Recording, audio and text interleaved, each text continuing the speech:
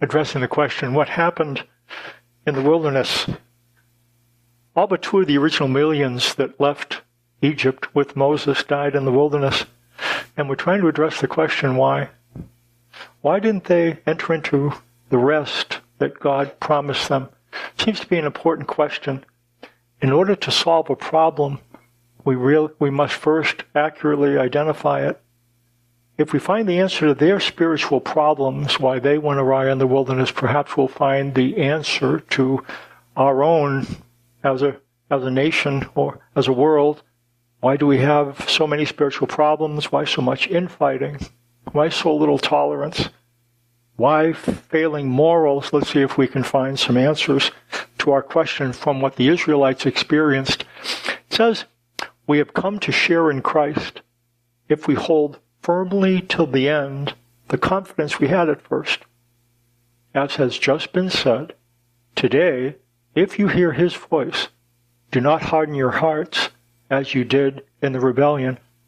It's one thing to start well. It's another thing to finish well. The evidence of being connected to Christ, according to this verse, is finishing well, not just starting well. We have come to share in Christ if we hold firmly till the end the confidence we had at first. Whereas so many started well, very few, only 2 going through the wilderness finished well. And again, what we want to try to understand is why, what happened. This was important for first century Jews to understand. This letter to the Hebrews is being written to first century Jewish Christians.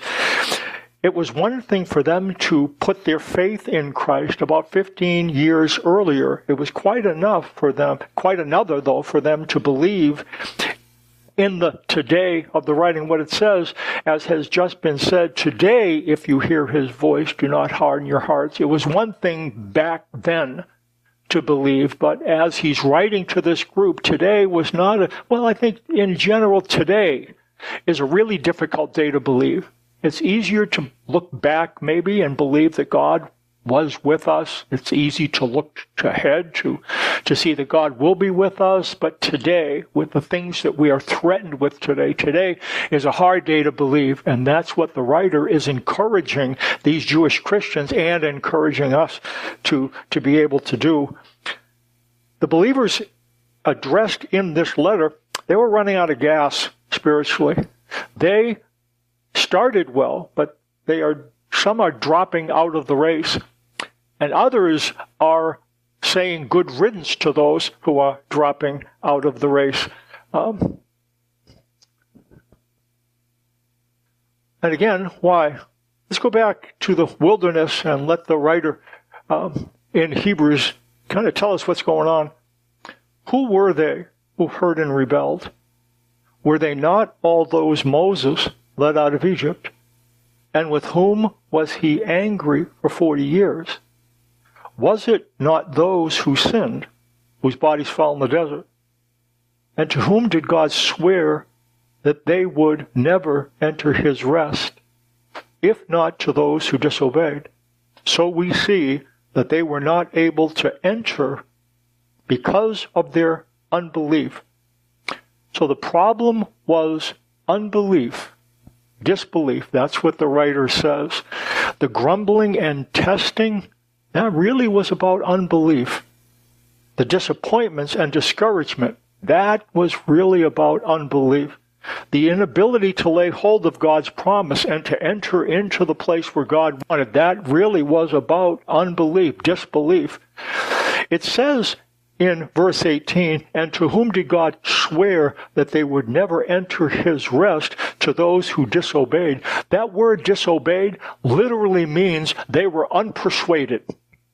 It's a disobedience rooted in disbelief. If you tell me to do something and I don't trust you, I'm not going to do what you tell me to do. But the reason I'm not going to do what you tell me to do is I don't trust you in the first place. And that's what this word disobey means. It's a disobedience rooted in disbelief. It's disobedience that is the problem. This is kind of hard to swallow. If you think of what alarms you, about yourself or others, we're alarmed more by our behaviors than our beliefs. If you think of yourself and think of where you are spiritually, you probably will think about what you do and don't do. And you imagine that if I was more spiritual, I would do this. And because I'm less spiritual, I do that. We tend to focus on our behaviors, where this writer is saying at the root of the issue is not behaviors, it's beliefs. And we tend to not consider our beliefs more. We tend to consider our behaviors. But disbelief is at the root of the issue, this writer says. And this is not just true for Jews. Apparently it's true for Gentiles as well. Paul writes, "So I tell you this, and insist on it in the Lord, that you must no longer live as the Gentiles do, in the futility of their thinking." And in first century, there were two different groups of people. There were Jews and Gentiles, and Paul is writing now not about the spirituality of Jews. He's writing about the spirituality of Gentiles. Look what he says. He talks about no longer live as the Gentiles do in the futility of their thinking. They are darkened in their understanding and separated from the life of God because of the ignorance that is in them due to the hardening of their hearts. Having lost all sensitivity, they have given themselves over to sensuality so as to indulge in every kind of impurity with a continual lust for more. What is their problem? It says they are engaging in every kind of impurity with a continual lust for more. Certainly their behavior is an issue, but what the writer indicates, their behavior is really not at the root of the problem. Look what it talks about, darkened understanding. Their image of God is not accurate. They can't see him as he is. It says they're separated from the life of God because of the ignorance that is in them due to the hardening of their hearts. There's a lack of understanding. There's a presence of ignorance. And that seems to be at the root of the problem. It's a belief issue. And this belief leads to the kind of sensuality that they give themselves over to. It says they have lost all sensitivity. It says, so having lost all sensitivity, and that creates the problem. What it means to lose sensitivity is when something doesn't create pain anymore. It could mean one of two things. It's something that has become so calloused so that they really don't feel it anymore on a spiritual level. But it could also mean, and I think it probably has more to do with, it also has the sense of despondency. A despondency. It would be someone who understands what's expected of them. They understand, I can't do this. I can't do what I'm being asked to do. There's no way I could succeed spiritually. And that sense of despondency would lead them. So if I can't make it in this direction, I'm just going to go for all the gusto I can. I can't be who God wants me to be. I can't do what God wants me to do. And this leads to a sense of despondency. So what the heck? I'm going to give myself to try to have the best time that I can. I told you about, I mentioned it, but I always think about it in this respect. I was aware of a young man in his 20s who ended up going to prison. He was kind of went on a joyride with some of his friends, didn't know where they were going, and it ended up, he stayed in the car, they pulled over in front of a liquor store and robbed it. And he was with them, and the police came and caught him. And so they all went to prison, and this guy ended up going to county lockup, and he ended up requesting that they put him into solitary confinement because he was really frightened. At any rate, a while ago, and I paid him a visit, and I said, boy, I'm sorry to hear, what happened? And he said, I was hanging out with friends, and I didn't know what they were doing. And so they went inside, and they robbed the store, and then the police came, and so he was waiting to be arraigned, and he had to spend some time in prison. And so I said, so what are you doing? He goes, well, I asked him to put me in solitary because I'm really frightened. I said, how did this all happen anyways? And then he started to tell me about, my folks were Christians, and I just can't be the person they want me to be. I can't be the person God wants me to be. I just kind of given up. And I'm not doing really bad things, but I'm not really all that concerned about being with God. I just can't be who he wants me to be. He was despondent. You know what we ended up doing? We ended up talking about God's promises, and that in the new covenant, God says he'll put his law in your heart.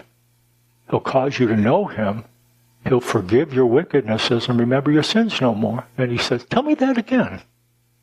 Well, God says he's going to write his law in your heart, and he'll help you to know him, and he'll forgive your wickedness. And he goes, is that true? I say, yeah. He goes, I haven't heard that before. And then we talked about it a little bit more. And then I left him. And then I went back about a month later, about 2 weeks later, 2 weeks, 3 weeks, and I asked, how you doing? And he goes up. And he really did. I asked him to let me out of solitary. I said, why? He said, if God's going to be with me, what am I afraid of? You know why he couldn't trust God to begin with? It was despondency. I can't be who he wants me to be. He was basing his belief on his ability to behave. What ended up happening when he focused not on his behavior, but his belief, nurturing his belief ended up allowing him to behave. That's the way it works. Disbelief is at the root of disobedience. So belief is at the root of behavior. We have to deal with the belief problem. Again, in order to solve a problem, we've got to be able to identify it. If the root problem we deal with is disobedience, then fix your obedience. That's not the root problem. If the root problem is belief, then we need to fix our beliefs. And that's what this writer is saying. How does disbelief develop in the first place? Let's see what happens in the wilderness. The whole Israelite community set out from the desert of Sin, traveling from place to place as the Lord commanded. They camped at Rephidim, but there was no water for the people to drink. So they quarreled with Moses and said, give us water to drink. Moses replied, why do you quarrel with me? Why do you put the Lord to the test? Disbelief begins with disappointment. They traveled from place to place as the Lord commanded. And they were led into disappointing circumstances. And that's where disbelief starts from. When we end up experiencing something that we didn't want to experience in the first place. Something that's disappointing in our job or in our marriage or in our kids or in our life. Disappointments are difficult to deal with. We can trace disbelief to past disappointments. Disbelief really isn't about theological questions. Really not what's at the heart of disbelief. Disbelief is rooted in, why did this happen to me? Why did that happen to me? Why did I have to experience this or that? Disbelief is about disappointing circumstances. And the fact is, if we walk with God, we're going to end up in disappointing circumstances. That's non-negotiable. Disbelief begins with disappointment, and disappointment ends in disbelief. What it says, but the people were thirsty for water there, and they grumbled against Moses. They said, why did you bring us out of Egypt to make us and our children and livestock die of thirst? Then Moses cried out to the Lord, what am I to do with these people? They are almost ready to stone me. Chronic difficulties erode belief. Chronic challenges erode belief. Very difficult to deal with. There's a kind of a very cruel experiment that I learned about when I was studying psychology in college, and I've heard about it. It's an experiment that was called learned powerlessness. What they would do is they put a dog in a cage, and put a partition halfway across the cage that is low enough so the dog could jump over it, and put this cage, and so there's two halves of the cage, and there's a partition, and the dog can leap over, and what they do is they shock one side, and then the dog jumps over, and then they shock that side, and the dog jumps over, and the dog will continue to do that, and then they shock both sides. So the dog jumps and can't get away from it, and what the dog will end up doing is lying flat and just absorbing the shock. Learned powerlessness. He knows he can't get away. He can't get away from the pain. And in order to get the dog to jump, they actually literally have to shock and lift the dog to get the dog to jump back over. When we experience chronic disappointment, there's a progression. We tend to go through protest, despair, and detachment. Protest. When you go through something, maybe the initial reaction is anger. But if you can't get out of it, anger kind of runs out of gas, and anger becomes despair. Protest and despair. And despair, over time, becomes, I don't care anymore. Despondency. I don't care anymore. See, the problem with misbehaving, it really is rooted in misbelieving. I don't care anymore. I'm not going to be able to be who he wants me to be anyways. I can't trust you to care about me. When we experience chronic difficulty, we call the care of others into question. When things either this way or that way, we call the care of others into question. This I guess is natural. Look what it says in the beginning, from the book of Genesis. The serpent says, you will not surely die. The serpent said to the woman, for God knows that when you eat of it, your eyes will be opened, and you will be like God, knowing good and evil. When the woman saw that the fruit of the tree was good for food, and pleasing to the eye, and also desirable for gaining wisdom, she took some and ate it. She also gave some to her husband who was with her, and he ate it. Why eat the fruit? God says don't. Why eat it? And what the woman ended up, and she did it because, it really wasn't just the woman's thing. Talked about this before. The serpent talked to the woman, but the woman already had been Adam had indicated to her, not only did God say, don't eat from the fruit, but don't even touch it. So because that's what God communicated to Adam, don't eat the fruit. When the serpent asked the woman, what did God say? She said, don't eat the fruit and don't even touch it. But where did she hear, don't even touch it? It came from Adam. He was afraid that God was going to take her, so he had to protect her from God. Anyways, why eat the fruit? And she says, well, because wisdom will let me have all the answers. The fruit of the tree is good for wisdom. I'll learn things. It's not just I'll have all the answers, because sensory gratification will soothe me. It's good for food. It's pleasing. It's pleasing. It'll taste good. Why am I going to eat it? It'll make me smart. And you know what all this is rooted in? I need the wisdom and I need the sensory gratification because I can't trust God to care for me. What the serpent plants is doubt about. You can't really trust God. He doesn't want you to be like him, knowing good and evil. This is the kind of thinking that disappointments create. Dealing with disbelief means that we need to deal with the disappointments that breed the disbelief, and it's not natural to do so. Hiding is natural. Avoiding is natural. Look what happened. The man and his wife heard the sound of the Lord God as he was walking in the garden in the cool of the day, and they hid from the Lord God among the trees of the garden.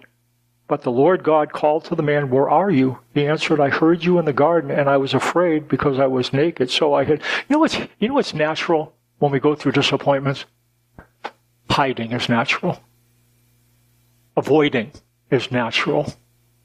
Trying to get away from others, trying to get away from God. Not just hiding and avoiding, but also hurling. Look what it says.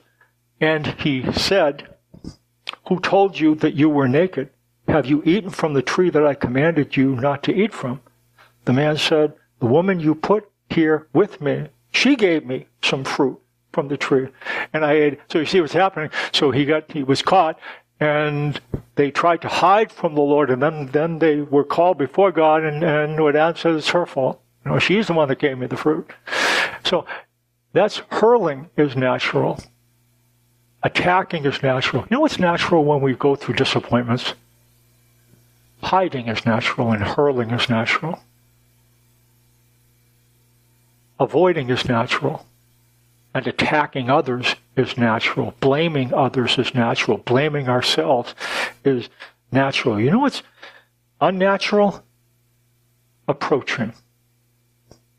Approaching is unnatural. And this is apparently what God wanted them to learn. The Lord answered Moses. This is back in the wilderness now. "Walk on ahead of the people. I will stand before you by the rock at Horeb. Strike the rock, and water will come out for the people to drink."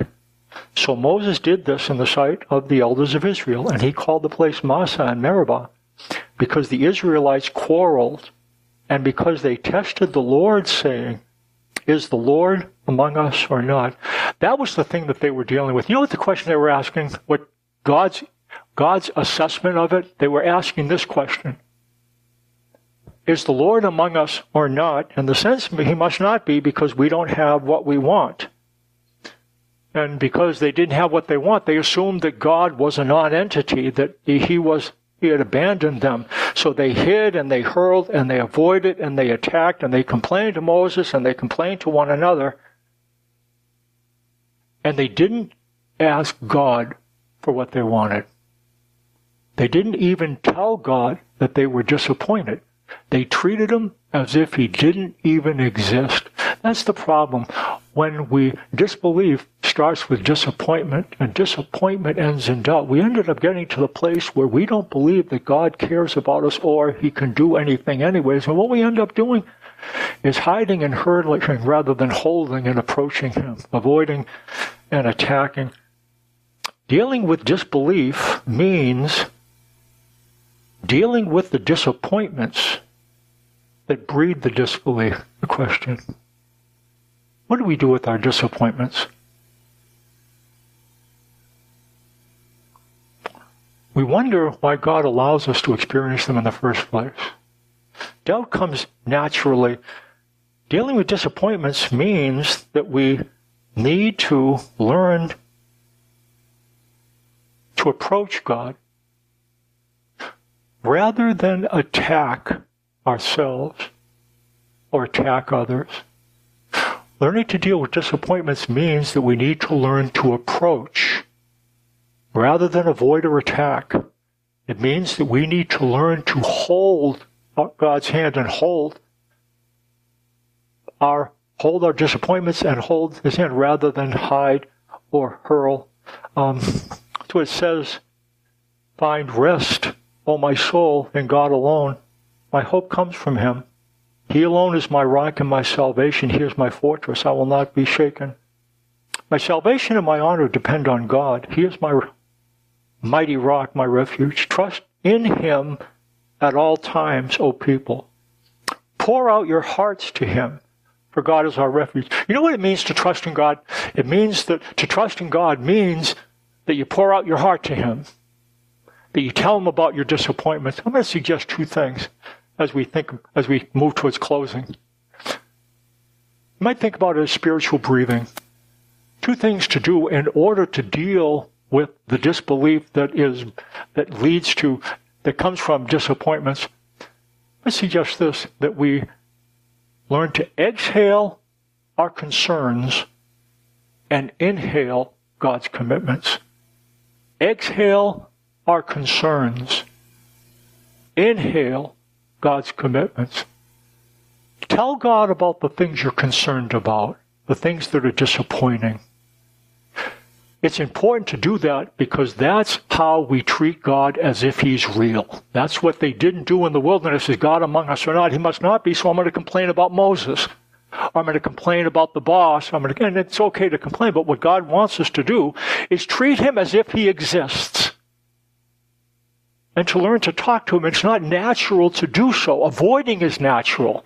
And attacking is natural. Hiding is natural. And hurling is natural. That's natural. Approaching God with our disappointments, being honest with Him, exhaling our concerns to Him, that's not natural.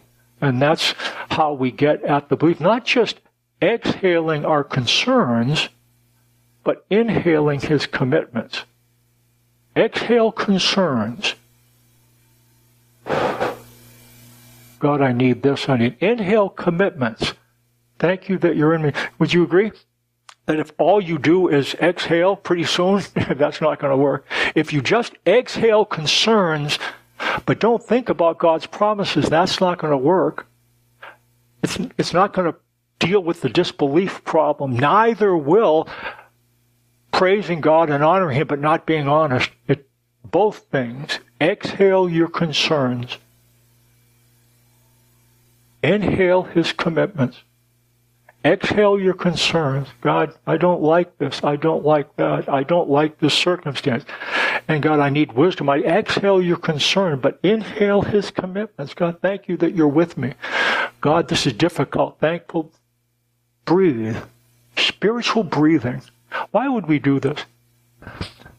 Because in the wilderness, this is how we deal with disappointments. It's how we deal with the disbelief that is at the root of the issue. By learning to come to God, and again, this is not something fast. Again, I'll say this one last time, avoiding and attacking is natural. You don't have to learn to do that.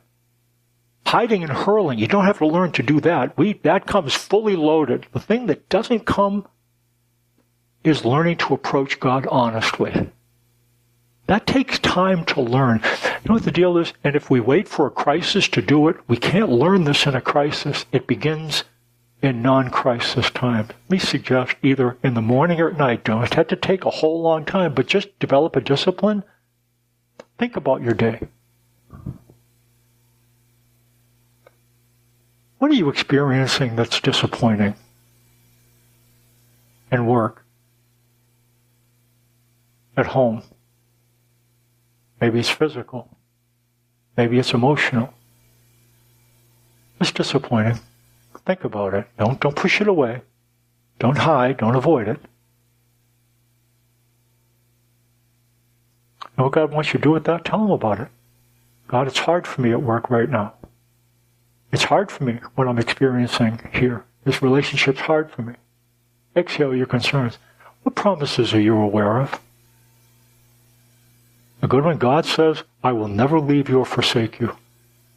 In the middle of the disappointment, God says, I'm never going to abandon you. I'm never going to leave you in a hard place alone. So you could thank Him for that. Even though I have this difficulty, thank you that you are with me. I'm concerned. Thank you for your commitments. I'm concerned. Little by little, we learn to breathe, and that's how we get at the root of the problem. Let's stand for closing prayer.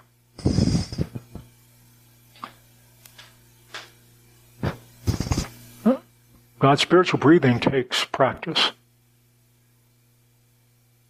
Again, reacting to disappointments doesn't take practice. Responding takes practice. We have to learn to approach you, to treat you as you exist. It's easy to blame ourselves. It's easy to blame others. It's harder to approach you, but that's what you're going to teach us.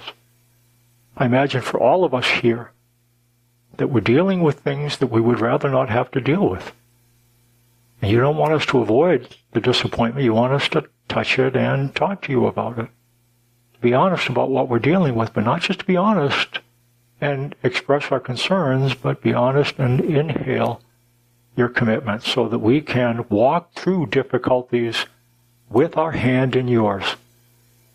In Jesus' name, amen.